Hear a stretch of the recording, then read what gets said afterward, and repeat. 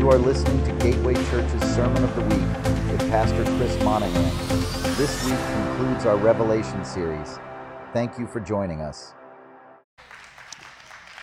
We are officially landing this plane today, so we are closing out on the book of Revelation. So this is our final series. We are putting all the videos and notes online, so if you want to go back, they're actually available on YouTube currently, but we'll have them all set up, notes on our Teachable app that will be available for you to go back, because I know you all have figured out all of the book of Revelation, right? You understand it now? The book of Revelation is the only book that promises you a blessing when you read it. It's a book that means apocalypto, which means the unveiling of Jesus Christ. How many know Jesus better now? You feel like I know Jesus better because I've studied the last book of the Bible. It is 22 chapters, the same number of letters in the Hebrew alphabet.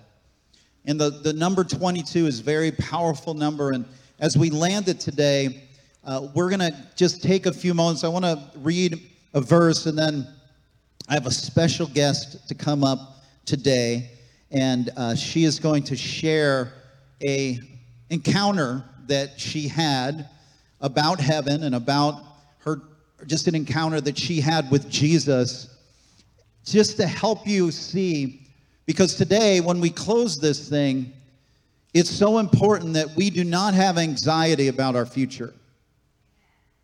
It's good.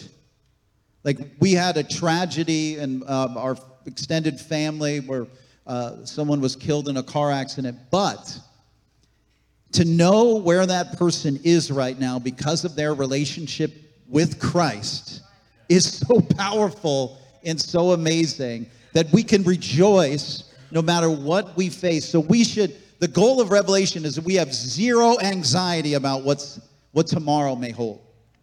And so would you just take a moment and give a round of applause as Joni comes up. She's like, oh, don't give me applause. Come on. Yeah. So Joni is head of the Crossroads Recovery Center, and she is going to be sharing about an encounter that she had, and Debbie's going to share a word for her. Yes. I got to pray over you, but I want to speak this scripture over you. In Mark 1:10, it says, just as Jesus was coming up out of the water, he saw heaven being torn open, and the Spirit descended on him like a dove. And Father God, I just thank you for your Spirit that has descended upon Jody. Father God, that she is a carrier of your Holy Spirit. Lord, that you have blessed her and you have tore open the heavens. And Lord, that you have given her a glimpse. And Lord, as she shares what you've shown her, Lord, that your glory would fall in this place. That it would flow through her with no restrictions and no restraints. Lord, I thank you for your peace over her. And I thank you for the power of your Holy Spirit electrifying not only her, but that everyone in the room, Lord, would see heaven. In Jesus' name, amen. Well, hello, good morning. I'm very excited to share this today. So this vision, I saw this right around the same time ago that I got sober, because after I had this vision, I've never wanted to use drugs since then, and I was a lifetime drug addict. But I've really only shared it with close family and friends up to this point, and I'm really excited to be able to share this with you because it's a very special thing for me. So when I had this vision, I was saved. I believed in Jesus, but I didn't know Jesus. And there's a difference. So I had my salvation experience, and I felt led to seek him. I don't really know why, other than it came from the Spirit of God. And the Word of God says that if you seek me, you will find me if you seek me with all of your heart.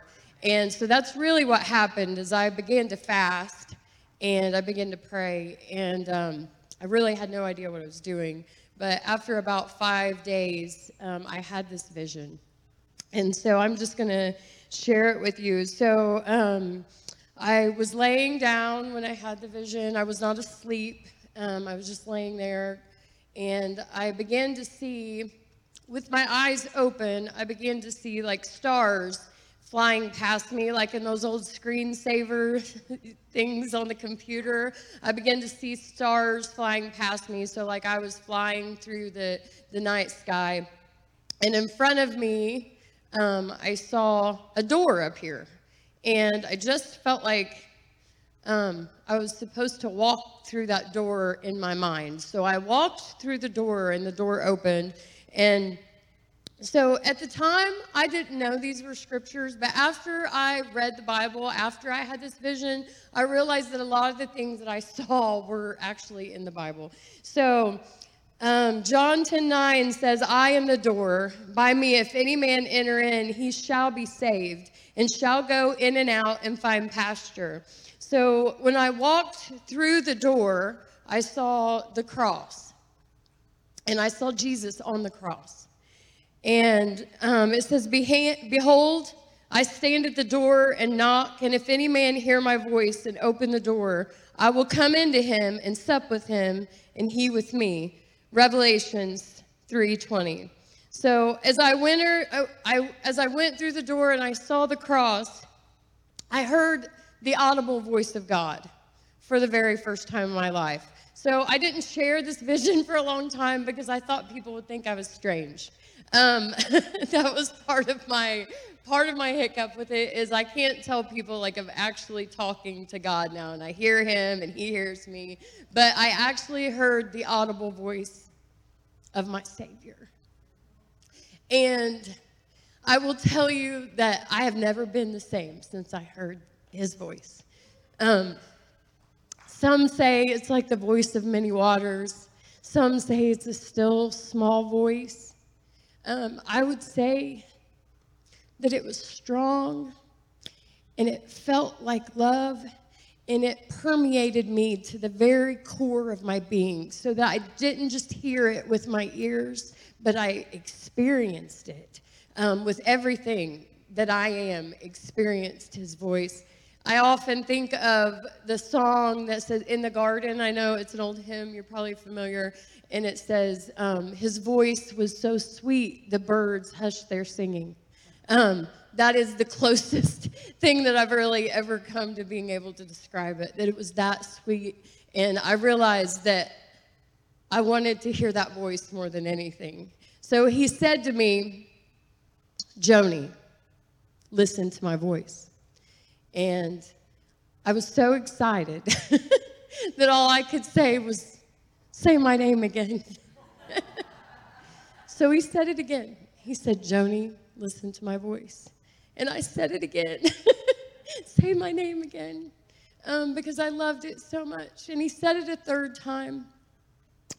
And I saw Jesus out in front of me, walking. And as I began to listen, I calmed myself down. I was very excited. You guys have to understand that I'm seeing all this. I've never had a vision before. I've never heard God's voice, so I was very excited. My mind would begin to race. But once I calmed down and I began to listen for his voice, I began to walk in the Spirit. And Jesus was walking ahead of me. I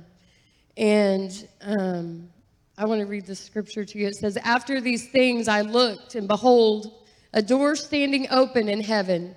And the first voice which I heard was like a trumpet speaking with me, saying, come up here, and I will show you things which must take place after this. Revelation 4:1.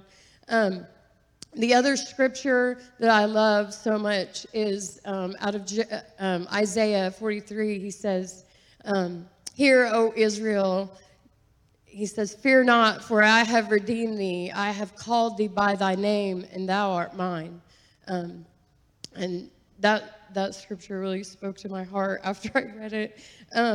So I began to follow Jesus, and he was walking out ahead of me, and I saw, like, if I started to think too quickly or not listening enough, I would slow down or stop walking altogether. And Jesus was not stopping. Like, he kept on going.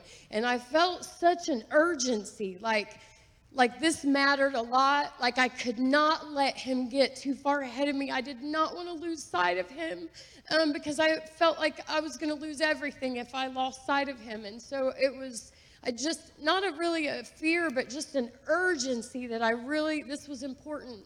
And so a couple of times, so Jesus was up ahead of me, and I wasn't listening well enough, and so I would stop walking, and a couple of times he stopped and turned about halfway and was like, "Hey, you coming?"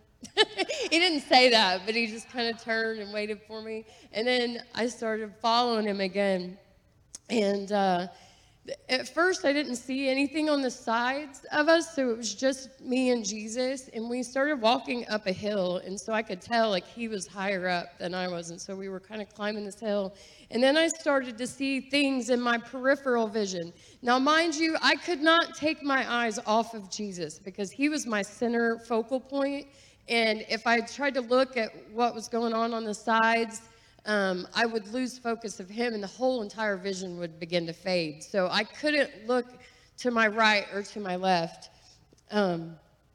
So as I was looking at him, I started to see biblical times Jerusalem kind of scenes on the right and the left. And this part I don't understand, but I'm just going to obey God and share it with you guys. I also saw a horse. The horse was kind of walking in front between me and Jesus. Not the whole time, but for part of it. I still have no idea what that horse means. But he was there, and I love horses, so okay, Lord. So we were walking, and so we were going through the streets of Jerusalem, and I started to have these revelations of different things. So my thoughts at this time, you guys, I was not sanctified. We'll put it that way. I was not there yet. Jesus had not done his thing in me, and so my thoughts were very unholy a lot of the time. So I would think things. I would think cuss words, and just think thoughts I shouldn't be thinking. And I had this revelation that Jesus was right in front of me, and he could hear every single thought that went through my mind. I was almost like I was saying it out loud to him. And I can tell you, number one, I felt super exposed, like it was uncomfortable for me. And I had, for the very first time in my life, I was like, I can't think like this. And so I would think something, and then I would be like, "Oh, I'm sorry for saying that." And then it was kind of wild, but I was just like, "God, help me to think your thoughts." And I can say that God really has changed the way that I think. But that was like that moment where it became real to me. So hold on just a second. Praise God.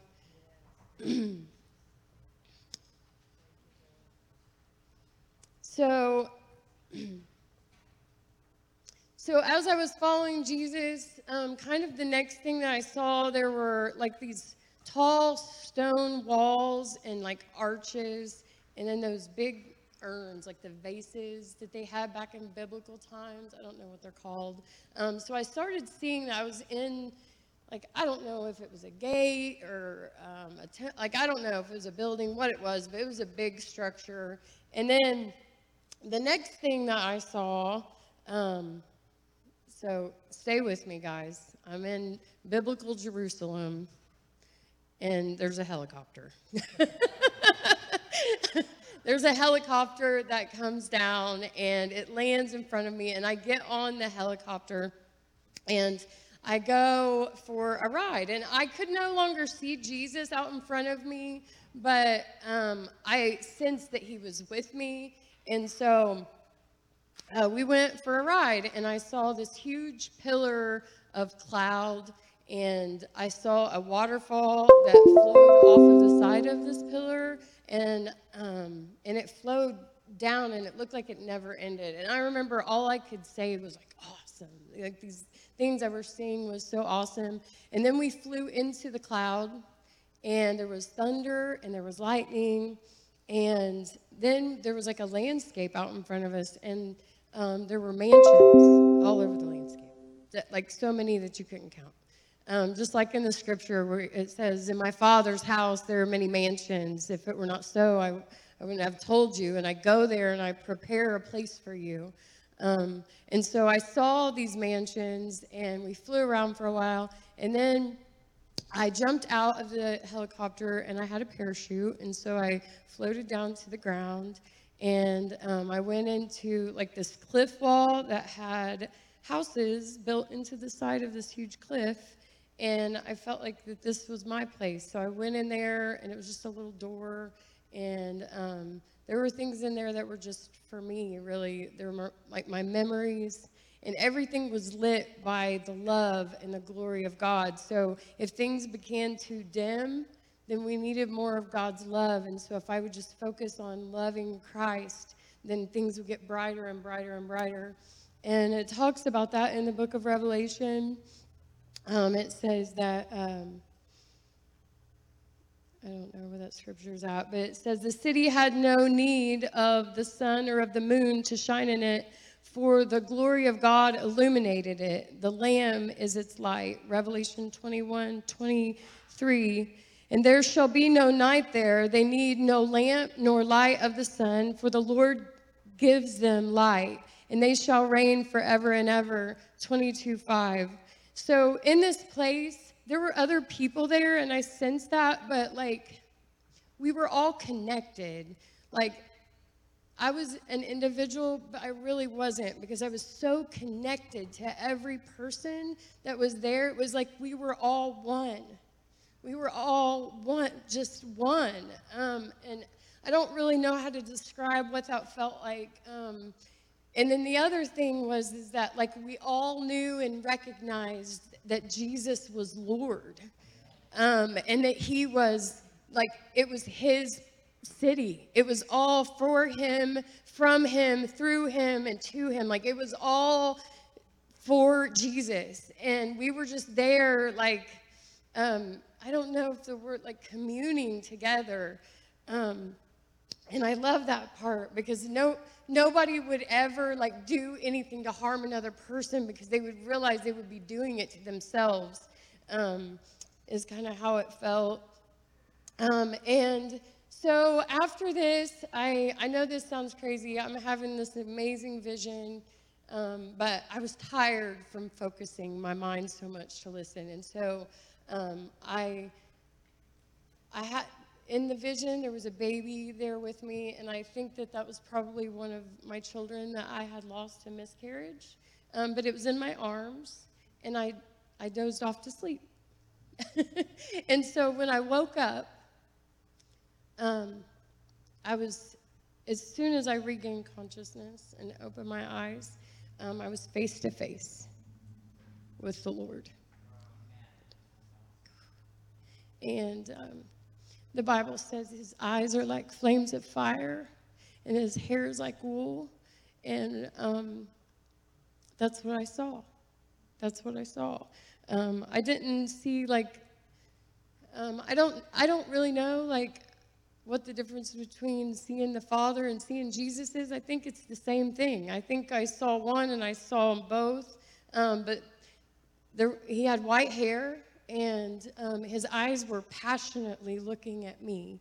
And out of him, I didn't know what it was at the time, but there was this thing that was running out of him, like out of his, we were like this, and it was running out of him, and it was flowing into me. And I had no clue then what it was. Now I know that it was the river of life that was flowing from the throne of God, and it was flowing into me. And,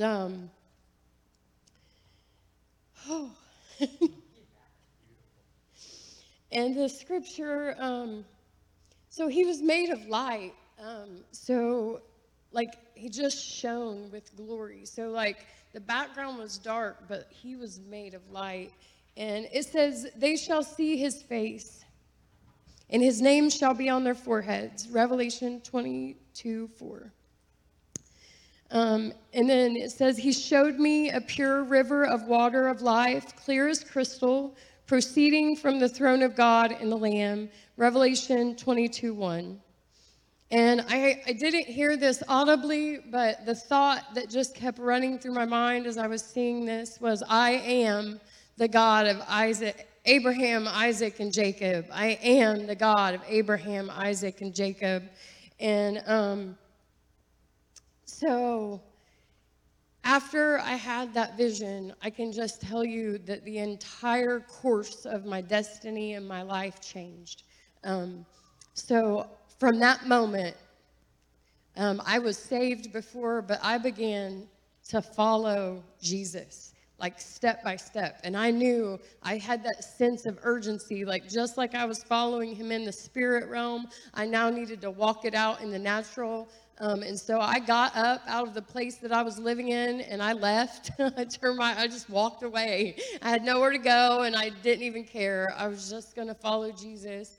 And I've never, ever regretted it one single time. He has led me, just like in this vision, he was my shepherd, and he has led me to green pastures and beside still waters, and he has been my shepherd this entire time. It says that his sheep know his voice.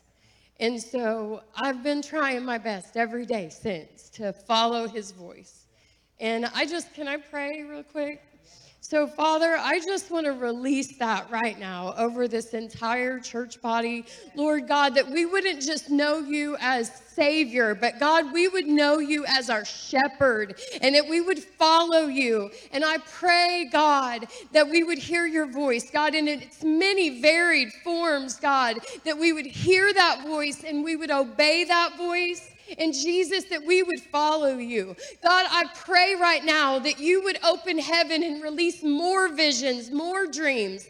God, to everyone here, God, that they would be able to encounter you and experience you. And Father, I just bless them with an impartation of heaven that I saw. God, I can't wait to go back. And I believe I'm still there, seated in heavenly places with Christ Jesus. And so, Lord, every time I get discouraged, Lord, I pray that we would remember where we are at in the spirit realm, that we are with our Lord and Savior, that he's not far away, that he's right there with us. And God, I thank you for it. In Jesus' name I pray. Amen. Thank you, Jesus.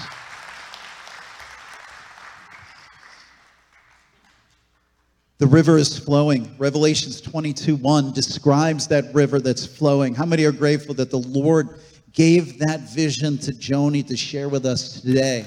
This is something that we can hold on to. And it's so beautiful that it flows exactly with what we see in this book. Revelations 21, the angel showed me the river of water of life, bright as crystal, flowing from the throne of God and of the Lamb. And oftentimes, his spirit represents that river that's flowing out of him into us to change us, to transform us. We need to be hungry for the Spirit of God. We need to be hungry for that power, that cleansing power that's flowing out of that river of God the Father and his Son, Jesus Christ. It's the throne of God and the Lamb. God the Father, the source of all power and authority. Jesus, his precious Son, whom we worship. The sacrificial lamb that invites us through his sacrifice into that relationship. How many are grateful for his Spirit that we encounter, that rushes from him to us?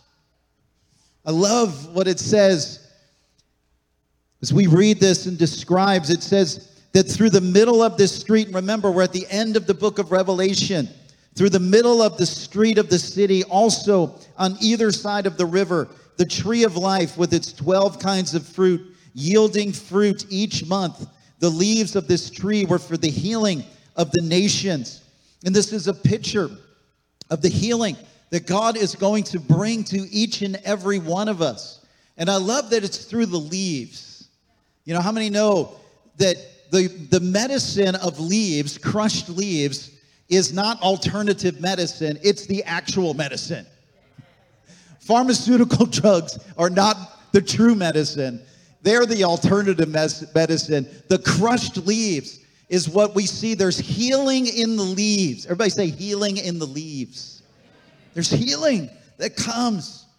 And for us, We have to remember that there's a river flowing from this throne that God wants to impart to us. A few times that the Lord has spoken to me, and one time I heard his voice. He said, tell my people that I'm not just a God of power, but I'm a God of empowerment. You understand that? He wants to empower you by his Spirit. You understand what that means? This is why I believe that we have such a picture of the Father and the Son. We have a picture of the Revelations ends with the throne of God and the Lamb. And the last thing spoken is that, if you fill in your worksheet, we talk about rivers flowing, but the second thing is that there is a curse that's broken. There's a curse that's on so many people today, and it's called the curse of fatherlessness. And this is the greatest disaster in our land right now. It's not racism, even though there is racism in the world. It's the curse of fatherlessness, the lack of fathers. And what God wants to restore to us, the reason God himself reveals himself as Father, is because he wants us to have our greatest need fulfilled. When we have a father, we are guided, we are directed. When a father speaks into a child, the father imparts to them into their destiny. A mother comforts the child, but the father sends them forth. You watch how a mother holds a baby. A mother holds the baby tight, looking inside, but when a father gets the baby, the father turns the baby around and says, look at the world. Take the world. You can do it. This is why we need the Father's voice. And the very end of the book restores this blessing to us. See, many of you believe I'm cursed, there's a demon, and I believe in demons. Trust me, I don't believe there's a demon behind every bush, just every other bush. But I do believe the greatest need for us is that many of us are under a curse of fatherlessness. We don't see God as a father who believes in us, who's confident in us. And when we recognize that and receive that, we get empowered by his Spirit. You see, the end of the book, Revelations 22:3 says, no longer will there be anything accursed. There'll be no more curse. But the throne of God and of the Lamb will be in it, and his servants will worship him. The last chapter of the book of the New Testament talks about this curse. And then in the book of Malachi, it talks about a curse in Malachi 4:6.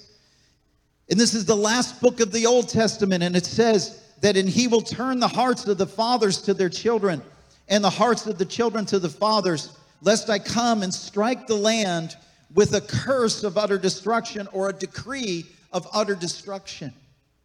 The greatest thing that we can do is release the Father's blessing over people, that they are known, that they are loved, that the Father's voice speaks in the New Testament to his Son, Jesus.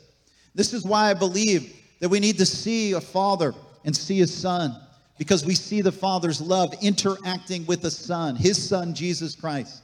The only thing you hear the Father say in the New Testament is, this is my Son who I love. With you I'm well pleased. This is what the greatest need that you and I need to have, is to walk our lives knowing that we have a Father in heaven who loves us. He's for us. It's not based on our good works or our good looks. It's based on what he has done for us. And that curse is broken. The Old Testament ends with the curse of fatherlessness, but the New Testament ends with no more curse. It's broken. That's what we can say. It is broken at the end of Revelation. We don't have to live wondering, does the Father love me? Is the Father for me? No, he is for you. He believes in you, and he's going to give you the empowerment you need to fulfill your destiny, but you can't do it without his blessing. The very first thing God did to Adam and Eve was he blessed them. He said, be fruitful and multiply. The first thing you and I need to receive is that blessing of the Father. Too often times we feel like I've got to work for this to get his blessing. This is our culture. Our culture trains us. We go through high school, we succeed, we accomplish, and then we receive something good, a car or a computer or something. But in ancient Jewish culture, at the age of 12, 13, they had this thing called the bar mitzvah or the bat mitzvah. And what every Jewish child receives at that time is a celebration about the size of a wedding. And they bring this child up, and the father looks at his daughter, looks at his son in front of this big celebration and party and said, "This is my son, my daughter, who I love. With you I am well pleased. Let's celebrate her today. Let's celebrate him today." Imagine what would have happened to you and me if we received that when we were 12 or 13 from our mother or father. Imagine the difference it would have made in our lives to know that Daddy's behind me, Daddy loves me, Daddy will provide for me. You understand, we may have not received that from our own father, but we have a heavenly Father that wants to empower us with that same very truth today. And we can step into that next place that God has for us. How many are grateful that in heaven, the river is flowing and the curse is broken? The river is flowing and the curse is broken. The river is flowing. You can get excited about now. The curse is broken. All right, you're good. Here we go.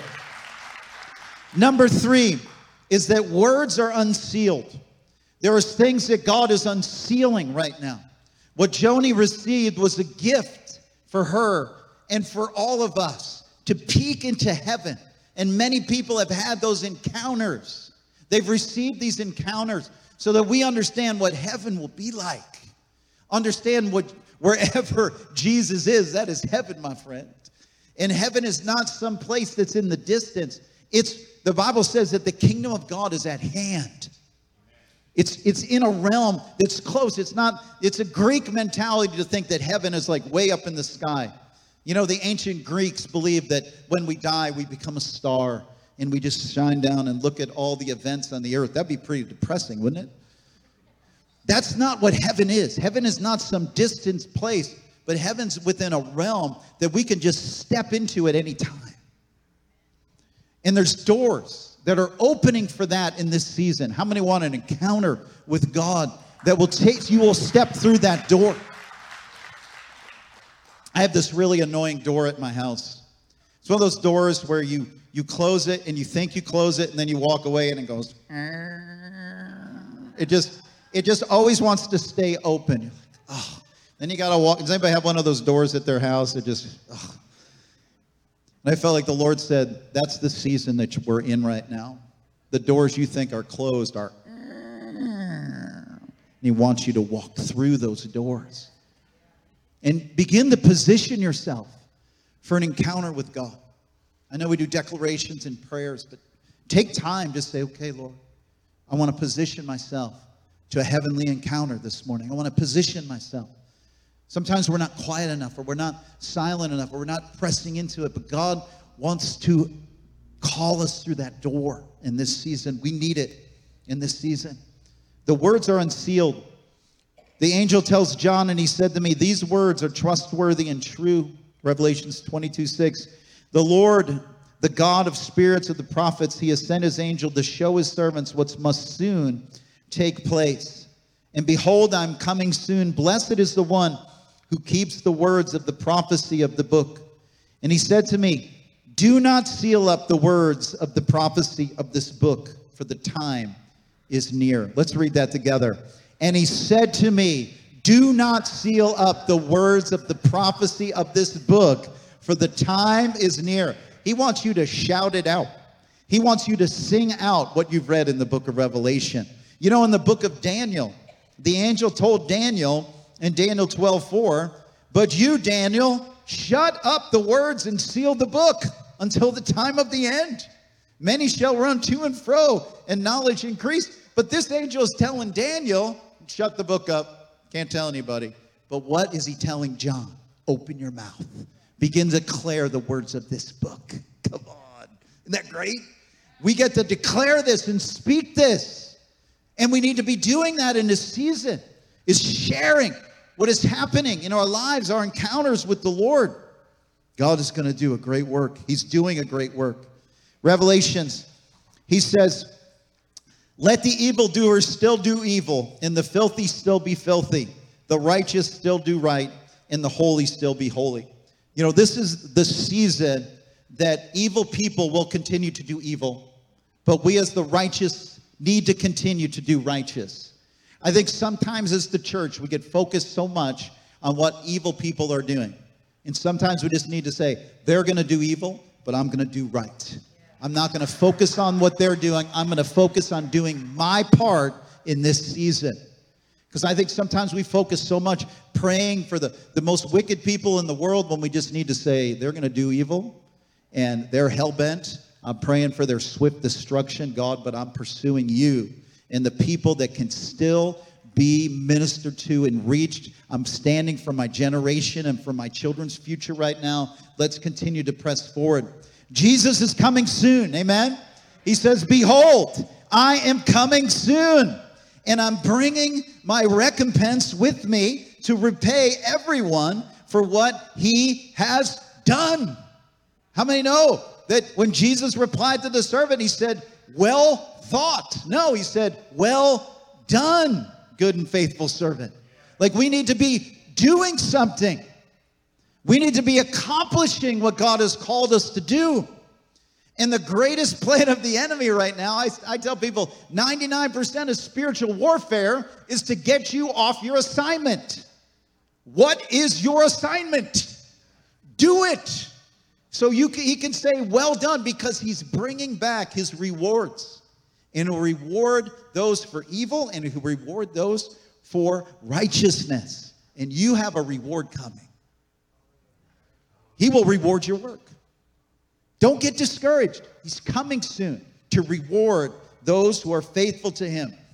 Blessed are those who wash their robes so that they may have the right to the tree of life and that they may enter the city by the gates. The last thing I want to say as we close and land this book of Revelation series, this has been a 13-week series. Has it been? I think it's 12, 13 weeks. Come on, let's give it up for your pastor right there, right there. Wow. The scariest thing about teaching this is you never have like ultimate conclusions. You never feel like you're touching bottom when you're teaching the book of Revelation. And I encourage you to listen to other teachers, listen to what other people say, and make conclusions for yourself. But Revelations ends with this. He says, for the thirsty to come. For the thirsty to come. You know, there's a difference between hunger and thirst.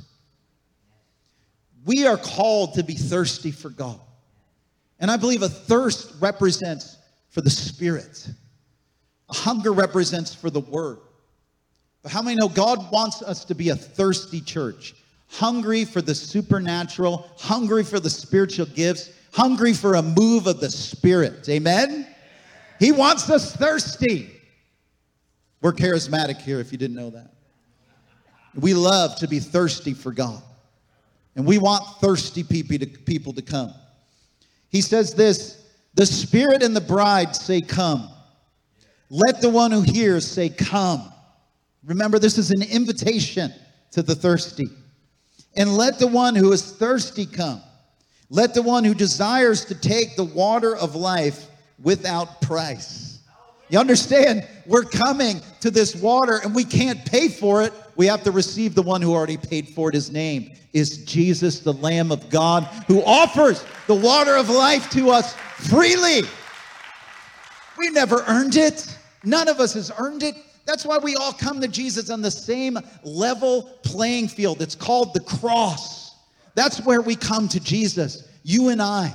And then we come thirsty and hungry together, not because of the righteousness that we've attained, but it's the righteousness that Christ, the Lamb of God, has attained for us, that we receive so that we can drink of this river of the water of life. Revelation is the only book that promises you and I a blessing when we read it. It says, do not add to it or do not take away from it. It reminds us how powerful these words are that we read. And he says in Revelations 22:19, and if anyone takes away from the words of the book of prophecy, God will take away his share in the tree of life and in the holy city, which are deemed in this book. And he says, he who testifies these things says, surely I am coming soon. Amen. Come, Lord Jesus. And we close with this declaration about the grace of God. The The grace of God.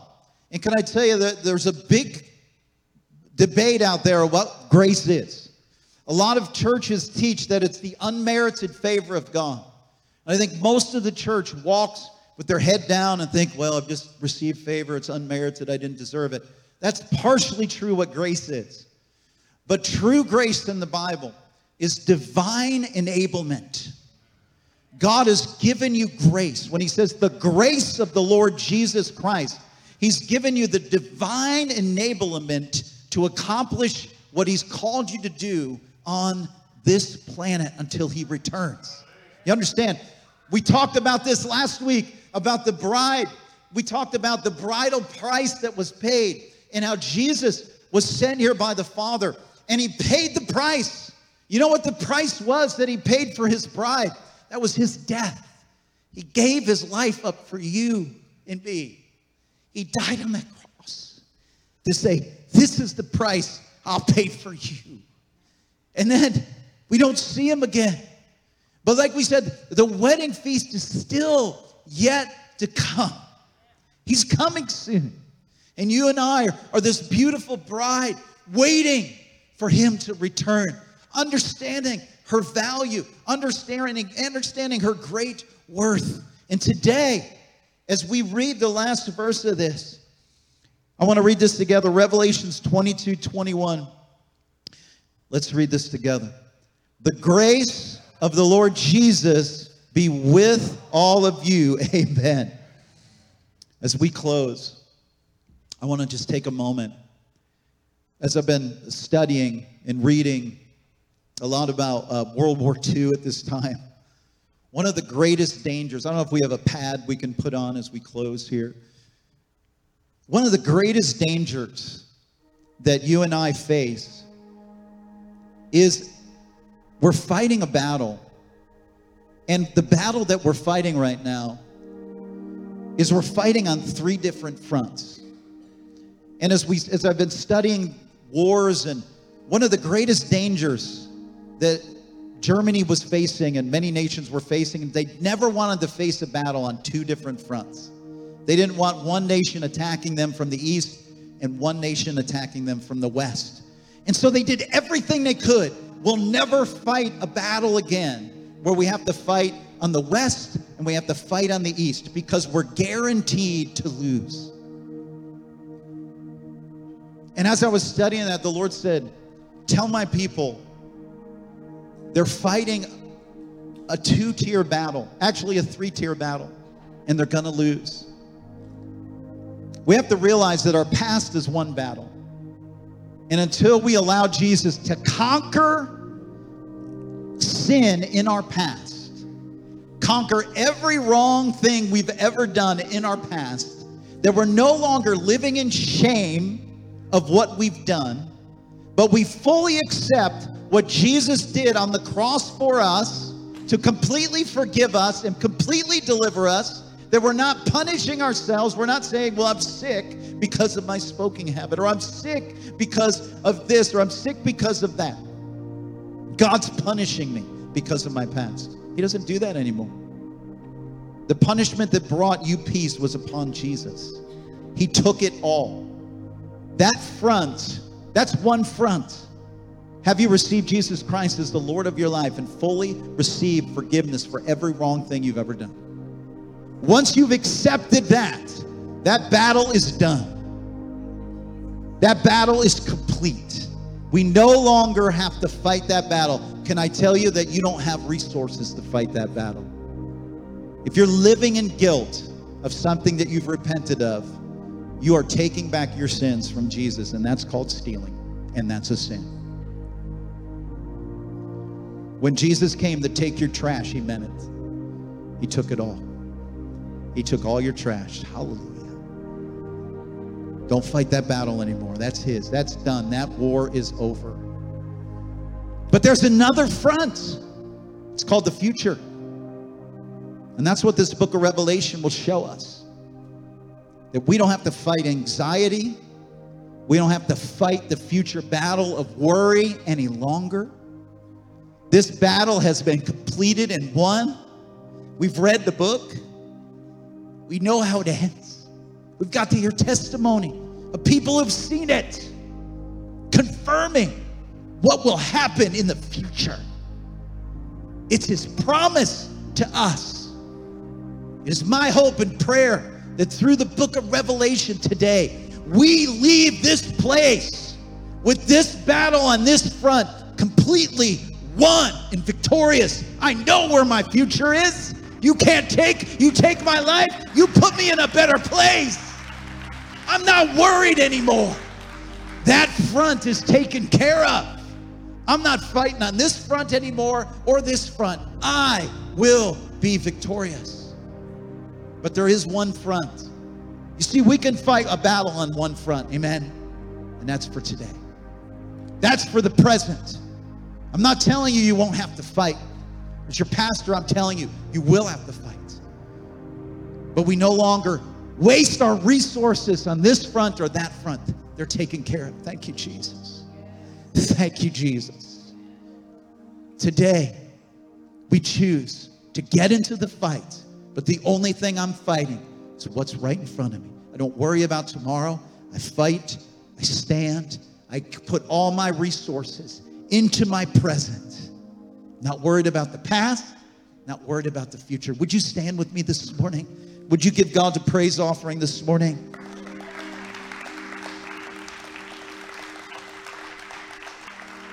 Matthew 6:34 says, "Therefore do not be anxious about tomorrow, for tomorrow will be anxious for itself." How many are ready to let tomorrow be anxious for itself? Amen.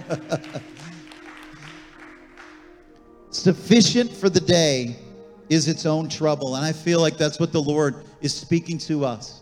You have everything you need for the battle you need. You have everything you need for life and godliness for today. So let's pray. Let me pray for you. Just invite you to stretch your hands out this morning. Father, I thank you for this people. God, I thank you that today we receive forgiveness for our past. Forgive us for holding on to our sins and not fully releasing those on the cross. Forgive us for living in shame. And this morning, God, we choose to let go of our past. This morning, we receive your forgiveness. And Lord, thank you for the book of Revelation. We choose today to not worry or be anxious about tomorrow. We thank you that you've got it. As someone once said, that we can trust an unknown future to a known God. And this morning, we thank you that we know our God.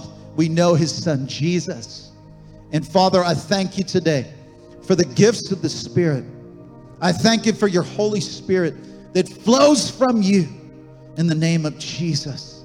Thank you that you give your Spirit without limit. And God, I thank you today that you release your Holy Spirit to us today for the power of the present, for the now. And I bless this people right now today with your Spirit. Come, Holy Spirit. Fill me, Holy Spirit, right now. In the name of Jesus. Come on, just pray that prayer. Say, fill me, Jesus, with your Holy Spirit. Come on. I thank you, Father, for that today. In the name of Jesus. Come on, just lean in. Lean in for this next 30 seconds. Just lean in. Lean into his Spirit. Lean into Jesus this morning. Thank you, Lord. Thank you, Lord. Thank you, Jesus. Come, Holy Spirit. Move in this place, Lord. If you need prayer today, I'm going to invite our prayer team, some of our elders and pastors, if you would come up. We want to lay hands on you, want to pray for you. But as we close, just put your hand on the shoulder of the person next to you and just begin to release the goodness of God over them. Release the Holy Spirit over them today in the name of Jesus.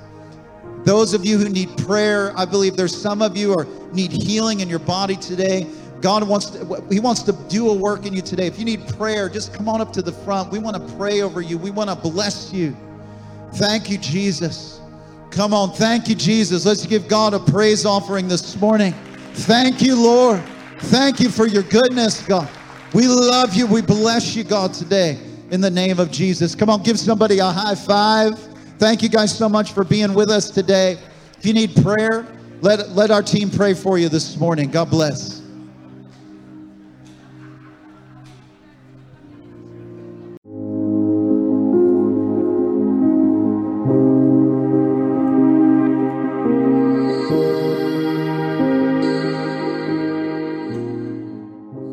See, the picture that we have here, and I want you to carry with you, is that you are like a city that is surrounded by walls and gates.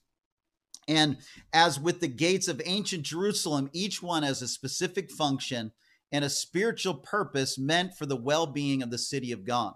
Same way with your life. Every gate that you are possessing in your life means that you are making wise decisions. You're forbidding certain things to come into your life, and you're also you're sending the bad out, and you're inviting the good in.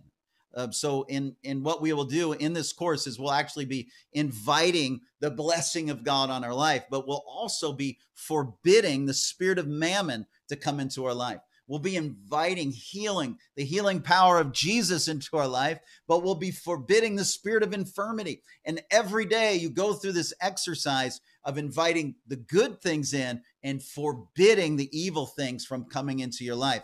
And I guarantee you, so many testimonies that I've had where people say, once I begin to do these declarations that are found and preserved for us in the book of Nehemiah, they say there's something that goes on in their life that strengthens them and that blesses them. The gates of Jerusalem mentioned in the book of Nehemiah are types of spiritual gateways that can be applied to your personal life.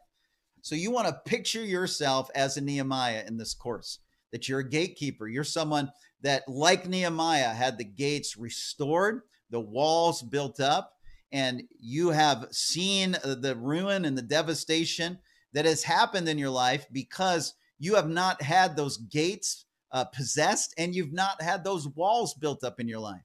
And it's the same. It's the story of the book of Nehemiah that we'll go through. But you are a gatekeeper. Come on, say that. I am a gatekeeper. I am a gatekeeper. You have to see yourself as someone that will possess the gates, that will build the walls. And how do you do that? In your own life, you do that through your personal declarations over your own life. And how do you do that for others? Is you pray for others. You intercede for others. You stand in the gap for others. And this is one way that has helped many people, including myself, have a consistent prayer life and an effective prayer life. And I've seen my level of authority develop in a stronger way in every area of my life. There's a call of God. You have a call of God on your life. You have a dream and a purpose that God has put inside of you to fulfill. And this is one of the ways through prayer and through declarations that we can build our own lives up through the power of our spoken words and possessing the gates that God has given us to possess. So we are right now, the tour around Jerusalem begins at the Sheep Gate that is at the northwest corner, and it continues counterclockwise around the city of ancient Jerusalem until the inspection gate is reached. And you can see there's a number at each gate. There's 10 gates, and we begin at the Sheep Gate, and we work our way around counterclockwise. And you'll see begins with the Sheep Gate, then it goes to the Fish Gate, then to the Old Gate, then to the Valley Gate, then to the Dung Gate, then to the Fountain Gate or the Eye Gate. The same Hebrew word for fountain, which is ayin, is the same word which means eye. So there's some very powerful things you'll see in here as we get into some of the Hebrew as well. We'll go to the Water Gate. That's where the well of the city was located. Of course, the people in Jerusalem would leave the city, get the water, bring it back into the city. The Horse Gate, the East Gate, which represents Jesus, King Messiah, where he will return through. And then we finally end with the Inspection Gate.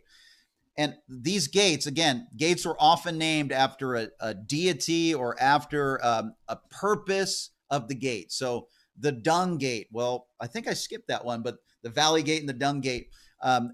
The Dung Gate represent the place where they would take their trash. So if you see the picture, it's the place where the fire was. That's where the fire will be burning in the city. We could call it the Trash Gate or the Refuse Gate, but in ancient times they called it the Dung Gate. And so there's different gates, and the gates were named after their function most oftentimes. So it's very simple, a very simple pattern, but there's spiritual significance behind every gate. And this is the beauty of Scripture. that as we'll be studying the book of Nehemiah, you and I will discover the hidden purposes that God has placed in these 10 gates. Wow, it is amazing. Again, every gate has a meaning, and we'll go through that the sheep gate represents covenantal forgiveness. That I love how, when Nehemiah begins, the first gate that's mentioned that is built is the sheep gate. And this is the place of blood sacrifice. It's a picture of the sheep or the lamb, because Jesus is the fulfillment of the Lamb of God who was slain for the sins of the world, and his blood was shed in a similar way that the temple would be receiving sheep from that gate. There's a picture that it's also the first gate, that it all begins with covenantal forgiveness. And at the sheep gate is where you and I learn the power of forgiveness. And we pray for forgiveness at that gate. We forgive others at that gate. How many know it's important on a daily basis to go through and to forgive others as we have been forgiven? We'll talk about that at the sheep gate. The next gate is the gate of blessing, covenantal blessing. One of the most powerful gates, where it's called the fish gate, but fish represent blessing throughout the Hebraic scriptures and throughout the New Testament scriptures as well. We remember Peter was blessed. How did he get blessed? How did he get his taxes paid for? He caught a fish. Fish represent blessing. So there's a lot of allegories and spiritual significance to every gate, but covenantal blessing. The third gate we'll talk about represents covenantal healing. It's called the old gate. We'll go through healing. The fourth gate is called the valley gate. You see the picture of the person kneeling. That's a picture of humility. I've seen when we've taken people through this course, tremendous healing happens when we go through. You will receive, I believe a lot of you will receive healing, especially in your back, when it comes to learning the power of humility. We'll talk about the dung gate, which is the fifth gate, which describes unclean habits and demonic powers. And maybe, you don't understand or haven't been open to learning about the power of demonic spirits. But in the book of Nehemiah, there's a gate that we will go through, and it helps us understand that we have authority to drive out demons in our own lives and in other people's lives as well. And that's what happens at the dung gate. Gate number 6 is the fountain gate, or the eye gate. We'll learn how to see in the spirit at that gate. And again, every day we're making declarations that we are going to be able to see into the spirit.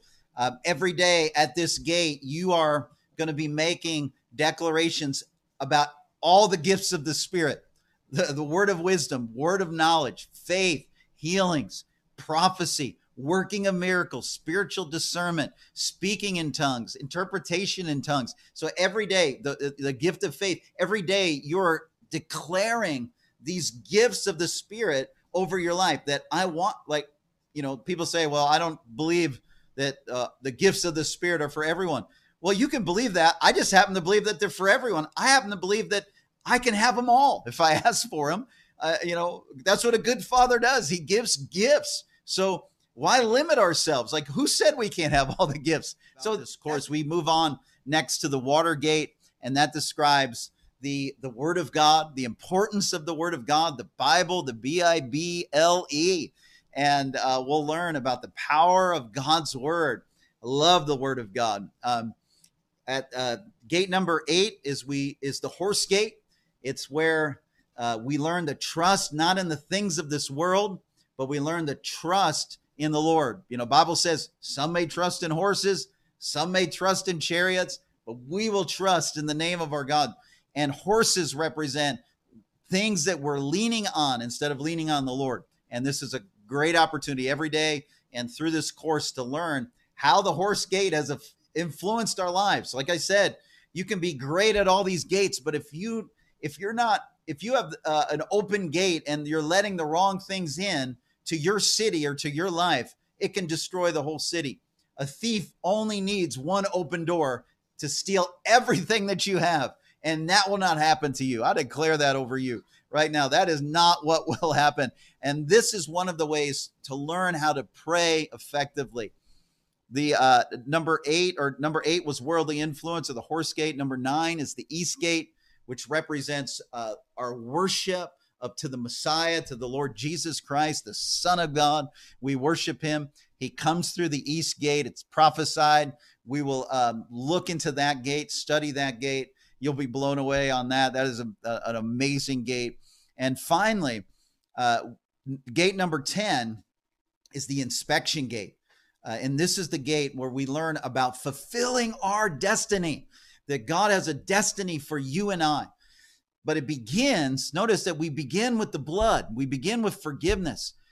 I love how there's this amazing picture in the book of Nehemiah that was written, 2,500 years ago by, Nehemiah. And this story is a now story. This is a Kairos time for this story to come back into the forefront so that you and I can learn how to pray effectively, declare effectively, help fulfill our destiny, and help become everything that God has called us to be. And it's a guide that I love it. Yes, it's been hidden, but it's been hidden right in front of us in the Word of God. Praise God. And we can feel confident that it's from the Lord because it's in his Word. So we're not pulling in some new, fresh revelation. This is revelation that's been in front of us this whole time, that we're now beginning to see with spiritual eyes, that this is something that has been left behind for us to help us grow and help us fulfill the call of God on our lives. What begins begins with the sheep gate, the blood.